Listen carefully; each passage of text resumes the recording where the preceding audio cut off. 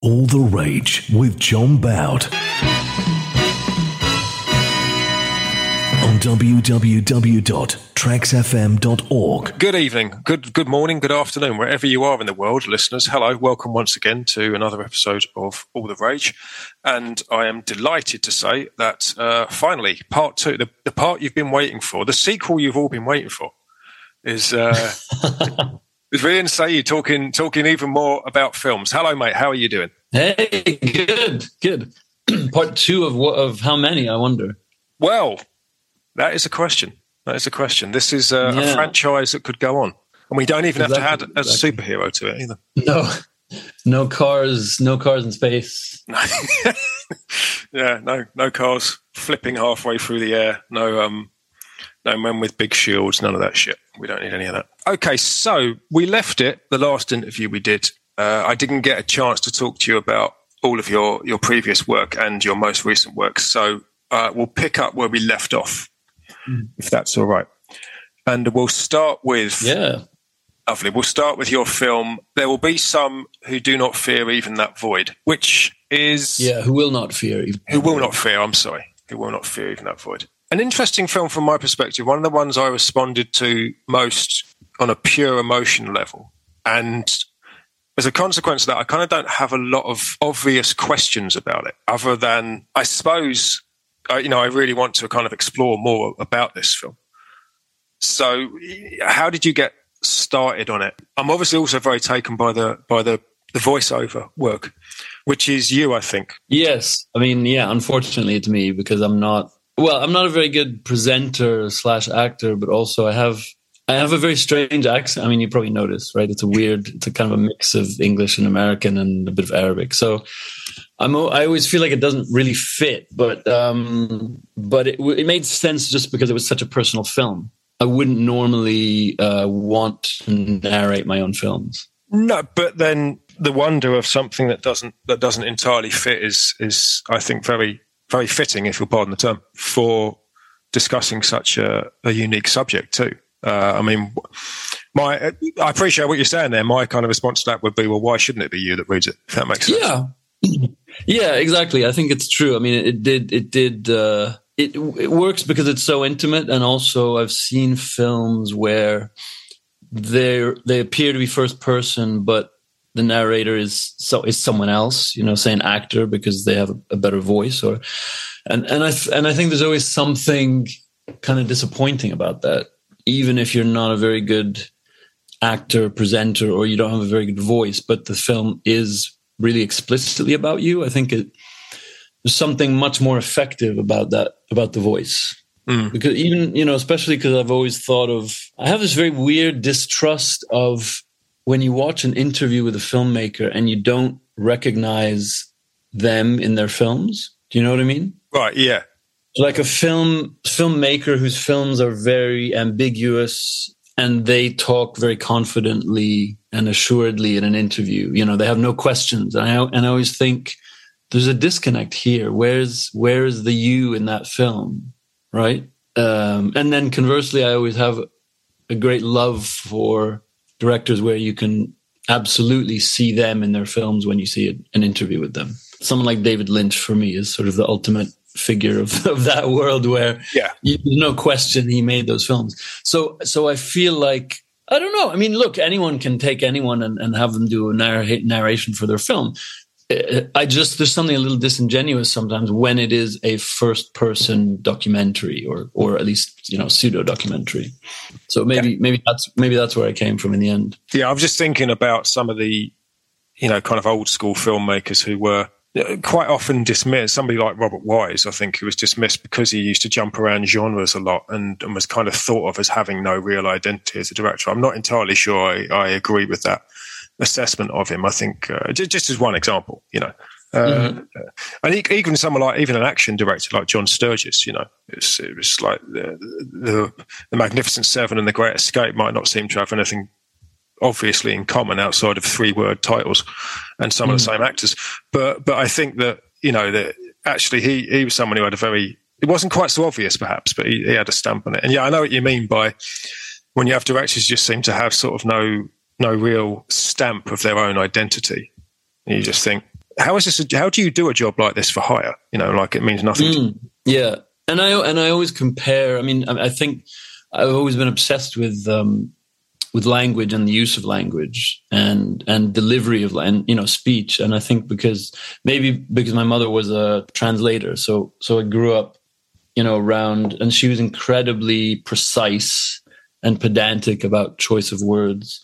So I think I just grew up with this real love of and appreciation of language choice and voice and everything, cadence. And so I think of film as a translation exercise, to take the way I see the world and the way I reflect the world, and therefore the way I talk about the world, and turn it into film. So for me, there's always such a direct connection between the way I talk, the way I think before I talk, or sometimes don't think. I mean, it's not a natural instinct. We all do that.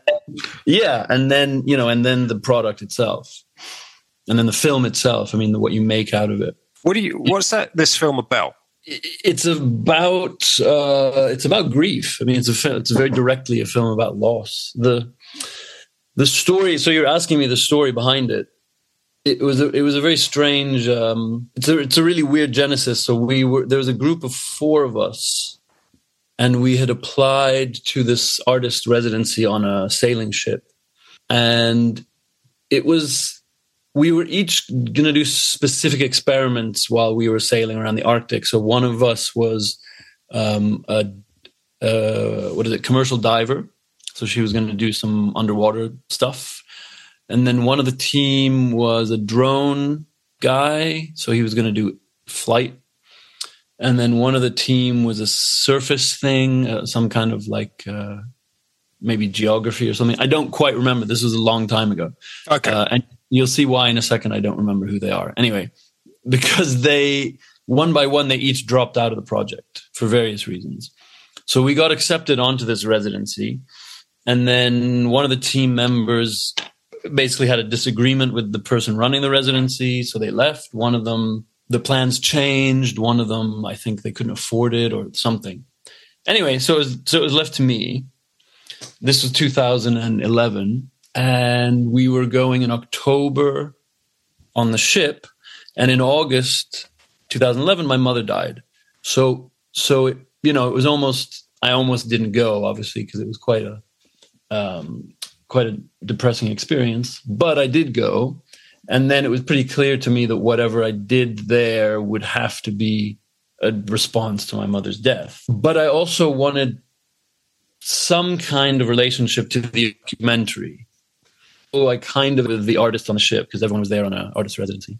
Wait, did you lose me for a second? I was just going to say, I'm sorry to interrupt you, but I lost a lot of what you said there. Okay. Sorry about that. If I can just roll you back a sec. So everyone dropped out. You were the last person to mention. I understand that the death of your mother was very sad to hear. And so you started making this film. You still went, and you were determined to make something out of it. And it's that point that you went a bit fuzzy. Okay. So I just said I still wanted something with a relationship to the original idea, which had been a documentary about exploration. And, we wanted to examine also the history of exploration as a form of colonialism. That was maybe our kind of political premise. But, it became a much more about an exploration of the self and my own psyche and my own psychology. But it also became a very collaborative project, because there were, the other people on the ship were all artists. It was an artist residency. And so I came up with this idea to do a sort of a mini collaboration with several of these artists, and each of those collaborations would somehow become part of the film. And I didn't know how, it was all very, and, are we frozen again? Yeah, as you were just saying. Okay, I think we froze again. Yeah, you were saying that the collaborations with each individual collaboration with everybody. So yeah. So what ended up happening was the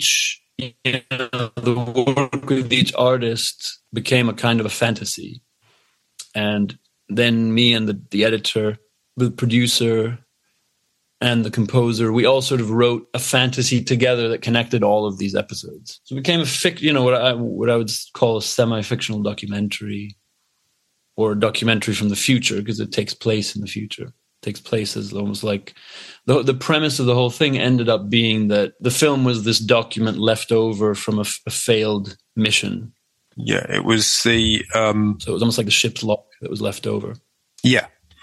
As I said, at the time, it was... When I saw it, it did have quite an effect on me, and I wasn't immediately sure why, which is not a bad thing. I find a lot of people I talk to sometimes can feel, if they don't get something, they can feel immediately defensive. And, this film, for instance, is a film. This film is talking down to me. This film thinks I'm stupid and I can't understand these, and it's pissing me off. And I don't necessarily feel that way. If films are interesting enough to me, and I don't get them the first time, it's fine for me to spend a bit more time contemplating or maybe rewatching, maybe looking at some YouTube videos of people who are smarter than me and stealing all of the things they say about it and pretending it's mine. That kind of stuff, which we may come to later on if we get a chance to talk about Andrei Tarkovsky. And in a strange way, actually, the film did remind me a little bit of, it reminded me of nostalgia and a little bit of Stalker. Not so much not so much in obvious ways, but in the sort of tone. Because something is very much... There's something very lost in nostalgia. I think that's pretty obvious from that film. But I also think there's something more lost in Stalker, and all three characters are kind of looking for it in their own way, looking for something in their own ways. It might even be the same thing. It might not. You'd never really find out. That's interesting. Yeah, you know what? I mean, I'm going to take that as a really big compliment, because I had not seen Nostalgia. I may have seen Stalker. I hadn't seen Nostalgia before making that film. So if it accidentally ended up looking like a Tarkovsky film, I'm happy with that. I'll take that. Oh yeah, no, it's more a just kind of reminded me in the same way. And look, it makes perfect sense if you're talking about loss. Obviously it's going to go to similar ways. Let's move on then briefly to Tell Spring Not to Come This Year, which of course is a film following Afghan army soldiers as they patrol the country, coming under fire from Taliban soldiers and supporters, and dealing with the impending removal of US support. So what was most striking to me about that documentary is the genuine kind of frontline feeling, not a controlled frontline, very much not a controlled frontline. This is not really just following the daily patrols. They and consequently you and any film crew you have with you are coming under fire quite regularly. And it's pretty hairy, as we would say. Do you get any sense that these young men really knew what they were signing up for, or were they just looking for a job? I think it's a bit of both, to be honest. I think it depends. I mean, it's impossible to say they didn't know what they were getting themselves into, in the sense that everyone serving had lived through war, for more or less their entire lives. So, they weren't naive in terms of what the realities of that fighting was going to be like. But I would say that, and this is one of the, it depends how much of a political discussion we want to get into, but I think one of the reasons why the Taliban was so easily able to take over the NATO mission was over, because there was very much an American-led project of building the army in the image of the American army, or at least the kind of philosophical heart of the American army being an exercise in nationalism, and the sort of philosophy of national service, and the philosophy of violence in the service of protecting the nation. But the army being as an institution, and that was always one of the dreams in terms of the American project anyway, was to unify Afghanistan using the army as an institution. But one of the problems with that is that the entire formula of the Afghan government and the military since the American invasion has felt to a lot of Afghans very foreign, So one of the things that I think was most striking when the Taliban took control again is that, a lot of Americans were saying, oh, they're cowards. They just melted away. The army just disappeared. The army didn't stay to fight. But no one was really asking what they were fighting for, because for a lot of Afghans, the state, the nation as it is now, was the creation of the American invasion. They don't recognize those institutions as Afghan institutions. So they have no incentive to fight. I mean, anyway, the idea that they're cowards is just fundamentally racist and insulting when you see what they really had to live with. But even if they were, I mean, they had nothing. There was no reason for them to risk their lives for what looked to them to be a foreign imposed institution. You know, a government that doesn't reflect them, for example. A structure of a nation that looks like an American project rather than an Afghan state. So in that sense, I don't think they necessarily knew what they were getting themselves in for. You know, that they were really this sort of cannon fodder for a much larger American project, both in the invasion and the reconstruction of the country. And so a lot of them ended up just losing faith, and that's losing faith in the project. And that's what Sunatullah, for example, the younger guy in the film, really, really expresses, is that he joined with one ideal and very quickly saw that this whole thing was a betrayal of people like him. And a lot of them, you know, it is also a good job. So a lot of them, even if they knew what they were getting themselves into, it's one of the only jobs they could get that's pretty good, that could secure a decent salary for their families. Exactly. Do you think the withdrawal of US support really made any great amount of difference? Again, that's a heavily loaded question, and we could, you know, probably go on answer that for some time. But I mean, from a layman's perspective, and I'm as an outsider to all of this. Obviously, I watched it on the TV like everybody else. It seems to me like the Americans never gave much of a shit about this in the first place, as I think you've kind of just actually described in a manner of speaking quite well there. So it just seems to me like their withdrawal was not only inevitable, but wait, inevitable, it took long enough. But, did it really amount to anything? I mean, there's two ways of looking at it. You know, the first is that the Taliban are in power again, as they were before the invasion in 2001. Right. So, you know, was there progress in that? Obviously not.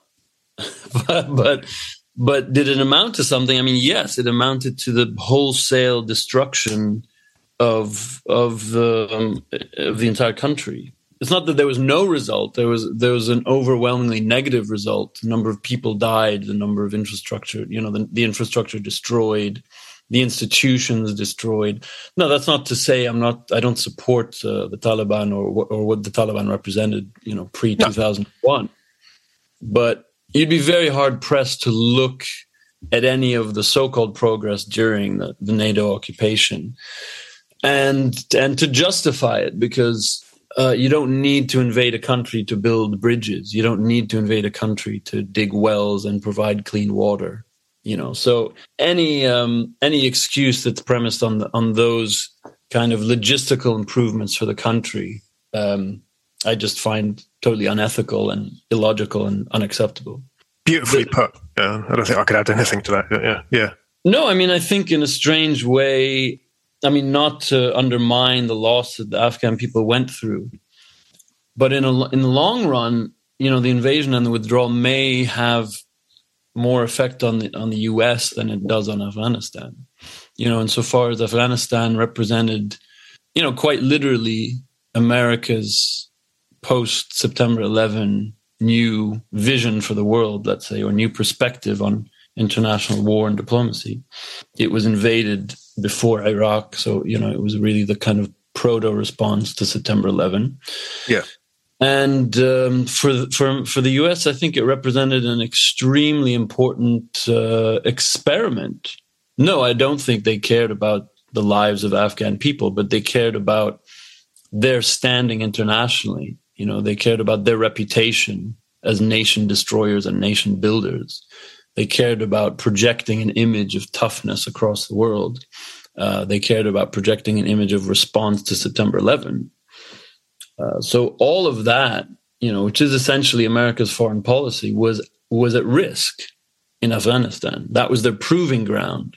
And so its failure, I think, is not just a tragedy for the Afghan people, but also totally undermines the point that America was trying to make post September 11. Yeah, worth remembering for listeners. This was the time. I'm probably going to mangle the title, remembering it now, but the New American Century. The program for the New American Century. I think they called it. Yeah, this was one of the testing grounds. They then tested some of their further ideas in New Orleans post Hurricane Katrina and various other aspects of a militarized police force, helping them to basically degrade the public sphere in the best possible ways at home and abroad, to ultimately fuck over every person who didn't have enough money to make themselves worthy in their eyes. Worth remembering next time you see, Democrats patting George W. Bush on the back and talking about what a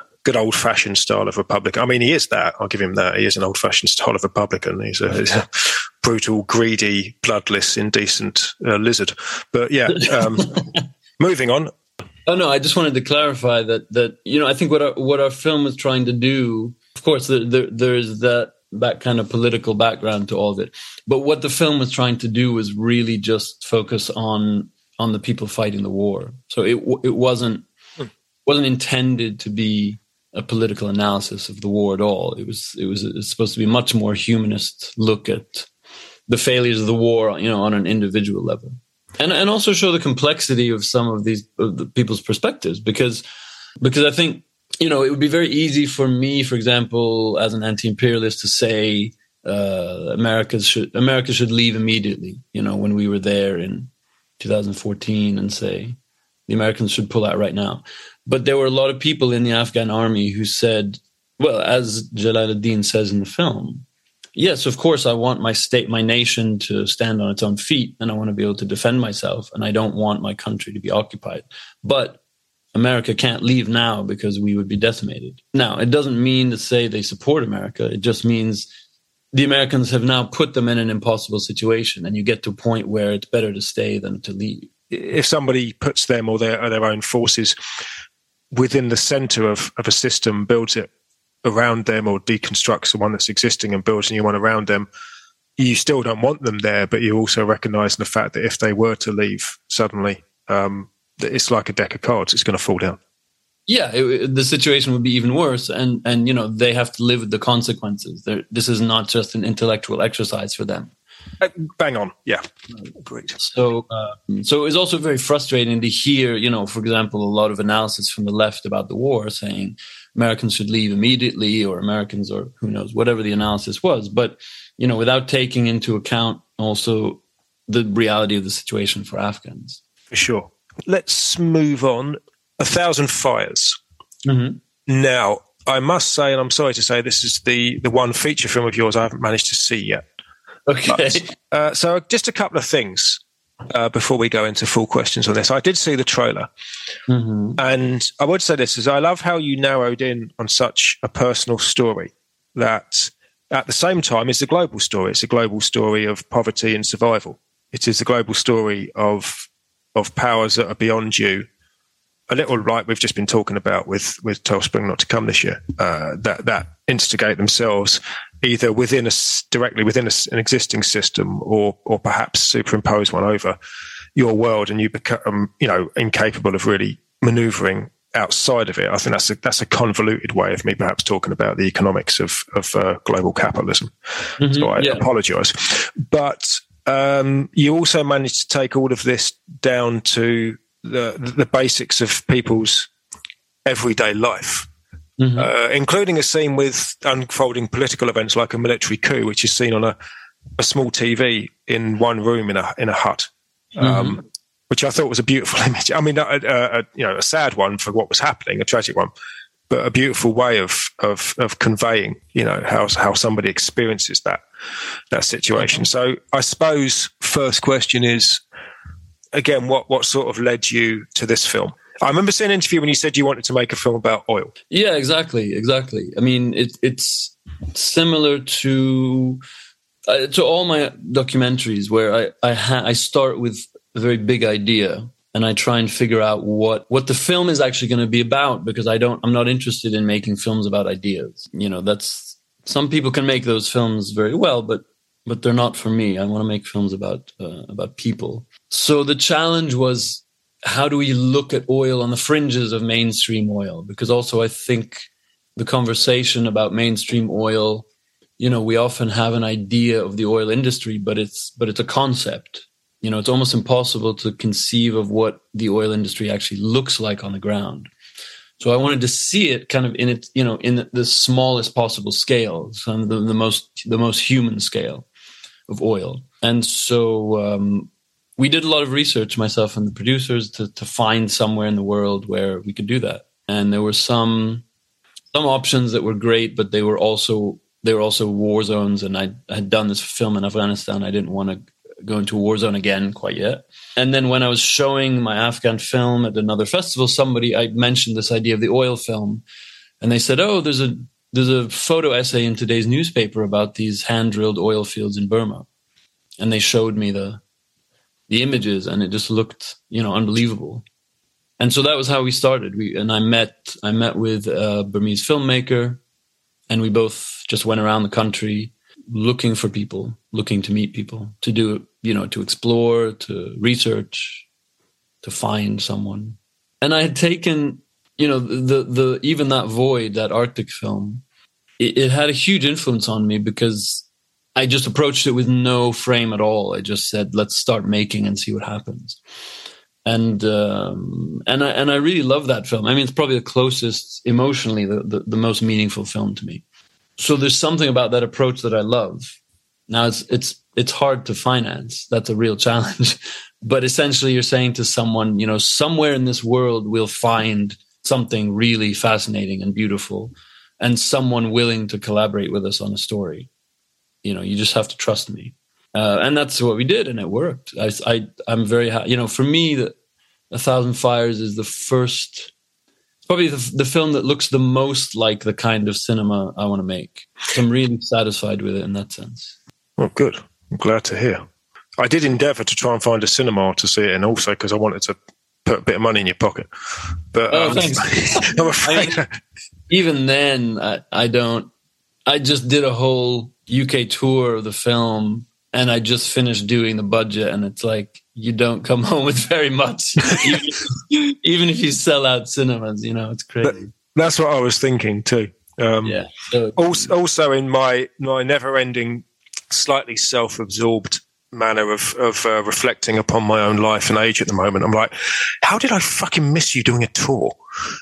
Because normally I've got my finger on the pulse for shit like this, and it's like when a gig shows up in London, like, I didn't know that band were playing. What the fuck is going on there? I love that band. So it's yeah.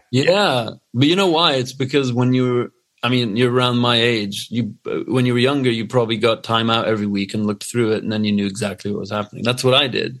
Well, I used to get the emails would come, all of the emails from all of the venues would come to me, and then suddenly I'd gradually drop off of their lists without noticing it, Oh, yeah, but I'm talking about before email. When I was, yes, of course. I was 15, I was just, you had to read Time Out or NME or whatever, and then you found out what was happening. Well, those are the days when you had to, bunk off your first class on a Friday morning and grab the phone so you could order a gig ticket with your dad's credit. Yes. Yeah. Oh my God, I remember. Yeah, Jesus Christ, I remember that. Yeah, that was beautiful. In the school payphone. Hello. Yeah. Have you got any tickets? Yeah, desperately on hold for 6 hours. Oh God, nightmare.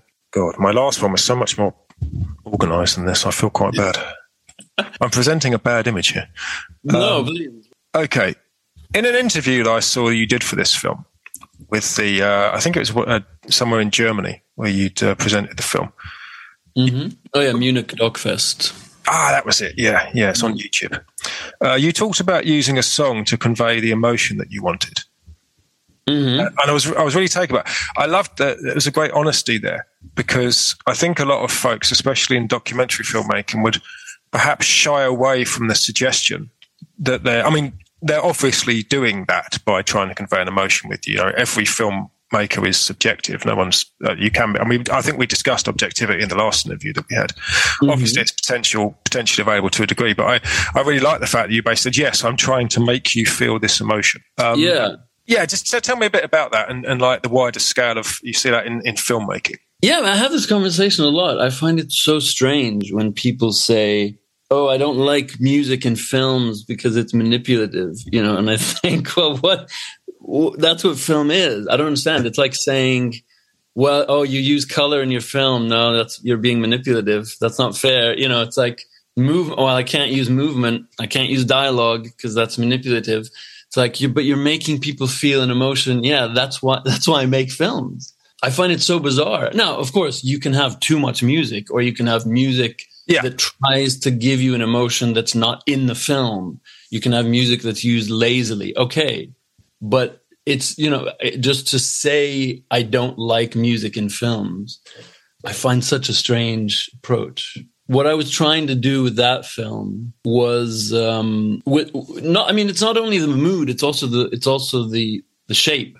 You know, I make films in a way that to me is very much like a piece of music. So the flow, you know, the rise and fall, the push and the pull, the point and the counterpoint. You know, a lot of these techniques come from music, and particularly I've been looking into Arabic music a lot lately. The shape of Arabic music, and it's got a very unique structure that's not really unfamiliar to European classical music. So I find it fascinating. But no, I don't think we should be ashamed of using emotive music, especially when the film earns it. You know, maybe that's what I dislike, is when a film doesn't earn it. But for me, the whole structure of A Thousand Fires was designed to get us to this feeling at the end of the film. And that feeling is melancholy. I think I've described it as melancholy, but it's also this sense that to save a family, you have to break the family apart, you know, and this is a contrast that everyone goes through in their life. It's that when you grow up and you realize that you have to live your own life, you have to leave your family, and you also realize that at some point your parents will die and you'll get old. Now, there's something simultaneously very beautiful and tragic about that. Beautiful because you understand autonomy. You understand that you can live your own life. You have freedom. But tragedy because you finally also understand death. And for parents, now I'm not a parent, so I'm projecting a bit, but I imagine that as a parent gets older and they start to stare death in the face, they also feel proud that they've raised a child and that the child's a good person, right? Mm-hmm. One can't exist without the other.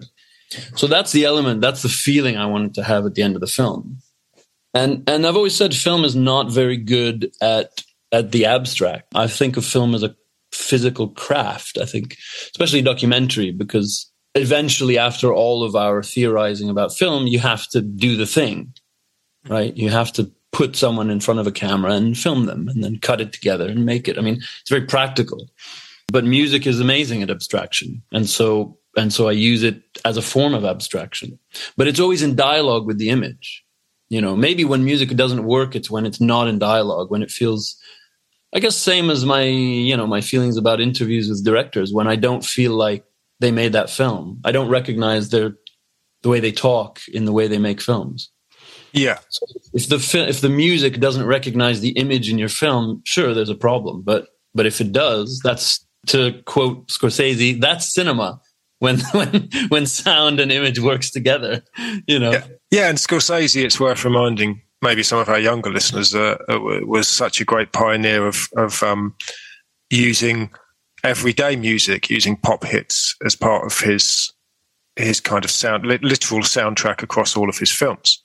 Mm-hmm. That's still, you know, exhilarating scene in Mean Streets when they're having a fight in the pool hall, and song is still playing on the jukebox. You know, I can't remember which song it was, but some pop hit of the 60s is still blasting out while they're throwing cue balls and cues at each other. And of course, so many people have ripped that off, you know, since. I kind of agree where you're coming from there, actually. I mean, I have very, very strong reviews about the misuse of music in film. But that's exactly what it is. It's not an argument for saying there were definitely some films and some scenes, in my opinion, for whatever that's worth, that could have done without having music in them. But so what? You know, that's just a personal aspect of taste, for whatever that's worth. Yeah, it doesn't mean it's always going to be used correctly, but I mean, to dismiss it as a technique, I find so bizarre. Yeah. Dialogue can be terrible, but I wouldn't say I don't like films with dialogue. No, exactly. Exactly. And I mean, there's also, on a deeper level, not that most viewers recognize it, but the song at the end of the film is by a Sufi musician called Alim Kazimov, who's from Azerbaijan. They have a tradition of Sufism called Mogam.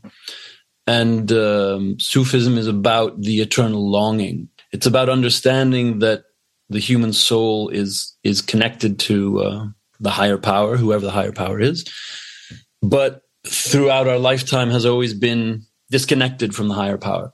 And Sufism is this kind of recognizing that no matter what we do, we'll never find unity again with the higher power. So it's that quest, but that quest of understanding that it can never be fulfilled. So it's this sort of eternal longing. And that's exactly what the film was about. So it even thematically, it made sense to me. And Sufism is about trying to achieve a higher state through the use of art, through the use of music. I mean, at least, various Sufis have different ways of achieving that higher state. But one of them is music. And for me, that means is cinema. So my ideal is to achieve something like what Alim Kazimov does, that you experience his work and you feel yourself in a higher state. That's cinema. That's what we're trying to do. Beautiful. Absolutely beautiful. So, and I'm going to ask this question, although I think I already know the answer. Pardon me for being a smart ass, but do you think filmmaking has an emotional impact on the filmmaker as well as the viewer? And I'm thinking about this in particular to comments that you made in the aforementioned interview relating to making 1,000 Fires and feelings toward your own parents. Yeah. Oh, absolutely. I mean, absolutely. I'm a very emotional filmmaker. I'm a very emotional person and very raw emotionally, but I'm an extremely emotional filmmaker as well. Everything in my films, I don't mean this in an egotistical way at all, but everything in my films is me. It comes from me and it represents myself and the way I see the world and the way I want to communicate with the world. But also, if you're making a documentary, how can you spend 3.5 years of your life, with a beautiful family like Then Shui and Tui Tin in Burma, and watch their children grow up and watch a baby become a toddler, and see their incredible generosity and not feel emotionally connected or moved or changed, seeing parents that love their child but also fear for his future, see a kid who grows into an adolescent who finally understands that he has the power to make his own decisions in life. You can't see that and film it and be so intimately involved and not be moved by it. And I also have I don't know how to say it. I think film saved my life. I'm not sure I would still be alive if I had never found film as a purpose. So it's not, it's much more than just a form of entertainment or even a form of art for me. So I'm extremely influenced and moved emotionally by all those experiences. I think I was going to ask you, do you feel as filmmaking you're also doing something overtly political? Because I feel throughout a lot of your films let's just say not particularly great view of colonialism and its aftermath, of which so many people live for so long. But also, you zero in on the lives of working class people. That's how I would characterize a lot of who you're dealing with, whether it's, migrants trying to make their way across the desert to better economic climates, to people, hand digging for oil and everything in between. So do you think is that political element too? Oh, absolutely. Absolutely. They're all victims of global capitalism and colonialism, the legacy of colonialism. Yeah, and I think it's important, if we're talking about political film, making political cinema, that criticizing colonialism is the easy part. The hard part, I think, in making political cinema is that every step of the process has to be a political process. So it's not just that who is the film about, and suddenly I come out and say, hey, guess what, everyone? Capitalism is really destructive. And here's my film. But how did I make that film? What was my relationship with the people in the film? You know, if I make a film, a so-called anti-capitalist film, but I reproduce patterns of exploitation with the people that I'm filming, then I've done nothing. You know, I've just become the very thing I'm trying to criticize. So I think we have to look really closely at every aspect of the process. Where does the money come from? How is the film being shown? Who has access to the film? You know, what kind of language is the film speaking? What's my relationship to the people that I filmed with? For me, every part of that process is a political act. Yeah, and it's, I suppose, also political as how you get the funding and who doesn't fund it and why, among other things. Yeah. Do you feel exile feeds into your work in any way?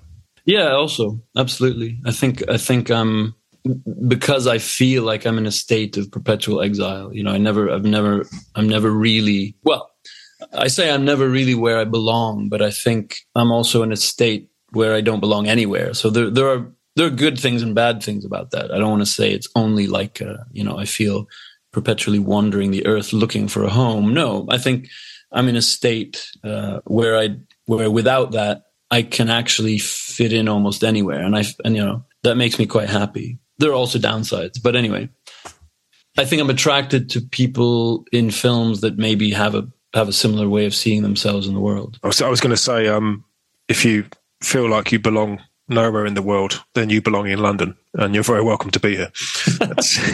That's one of the reasons why I love it.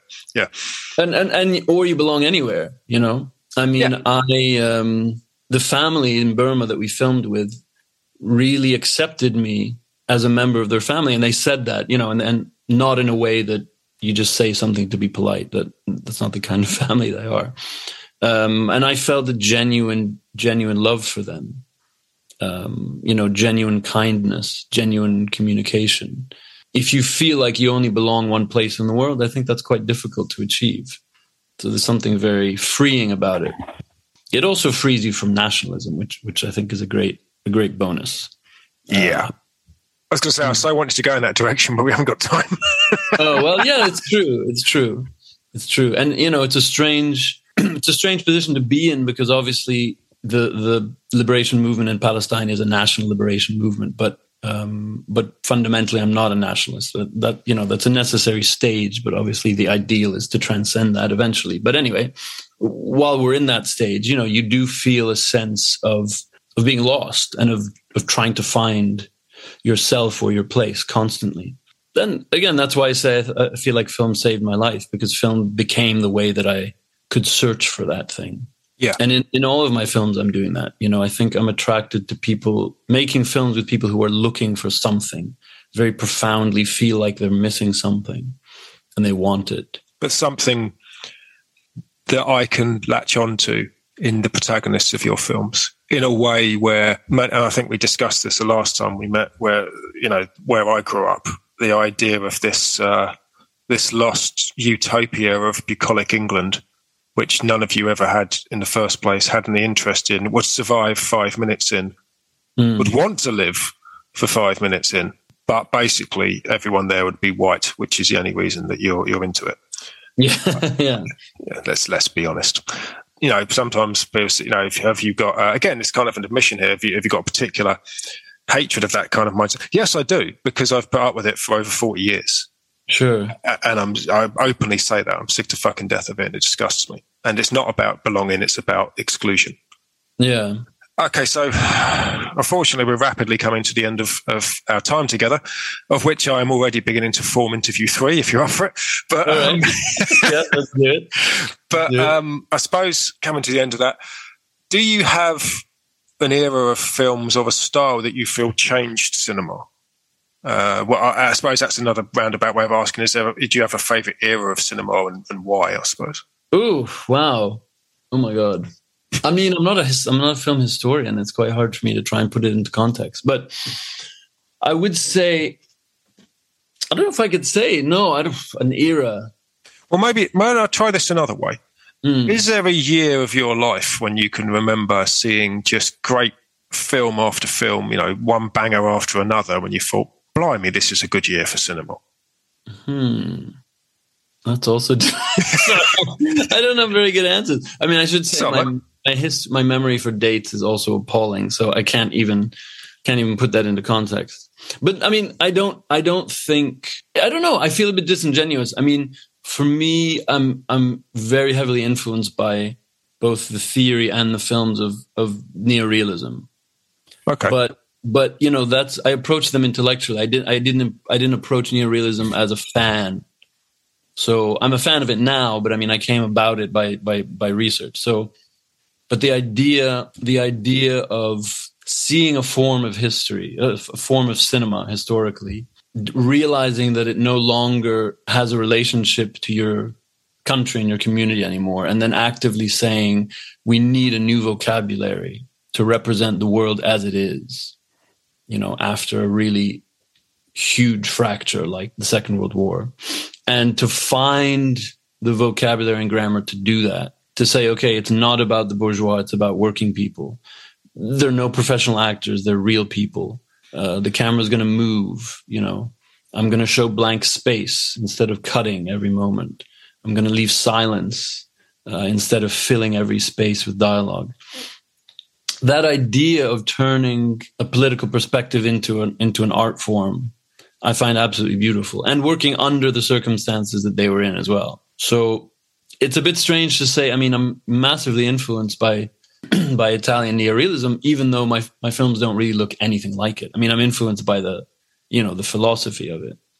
Yeah, but I absolutely agree. I think that that's something that is very, and I'm not sure this is exclusive to cinema. It's just I've been sitting around watching films for large periods of my life, so I'm quite familiar with it. I think that it's very easy to be influenced in spirit, for want of a better word. It doesn't necessarily mean you're doing shot for shot of it. I mean, we don't all have to be Tarantino. You know, you're not actually throwing a shot up on the screen to go, "Hey, do you remember this from that film in the 70s?" You know? Yeah, exactly. Yeah.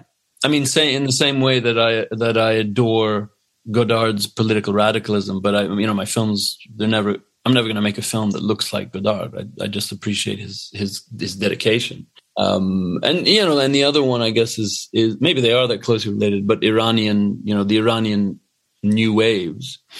But for a similar reason, that they were working under very specific political circumstances and conditions, and had to invent an entirely new vocabulary of cinema, and it's one that's both creatively really beautiful, but also politically quite radical. And I think that's the ideal for a filmmaker, is to be able to say, this is a new way of looking at the world. This is something that hasn't been done before. Which is something all filmmakers and artists in general should aspire to. Yeah, absolutely. And especially, when we talk about, say, a post-colonial world or a decolonial form of cinema, because we also recognize that the majority of at least commercial cinema or well-known cinema or the cinema that dominates culturally, is from Europe and North America. That's a tradition that I actively want to work against or undermine or innovate on in order to make a cinema that represents me in the way I see the world. I see my mission as very similar. I'm attempting to do something very similar. Say for Palestinian cinema, is to come up with a vernacular that represents a way of seeing the world that is uniquely Palestinian. That is, so sadly the place I suppose we have to leave it. I really don't want to, because as is always the way, a good ending to a film is often the beginning of another film. Yeah. If any of you out there remember The Shawshank Redemption, for instance, it ends with, two guys meeting again, and now it's like their life is going to start together now. So it's almost like it's an ending, but it's the beginning. So I so want us to talk about Palestinian cinema, and I want to talk about all things related to Palestine, actually. Always want to talk about that on this show. But I guess we'll have to leave it because we are restricted on time. So for this edition of All the Rage, I say once again to you, Saeed, thank you so much for being on the show. It's just such a pleasure to talk to you, man. And I really do. I genuinely appreciate that anyone would take the time to do, this little show that's made in a back bedroom somewhere where I have to move the fucking laptop around to get the best internet connection,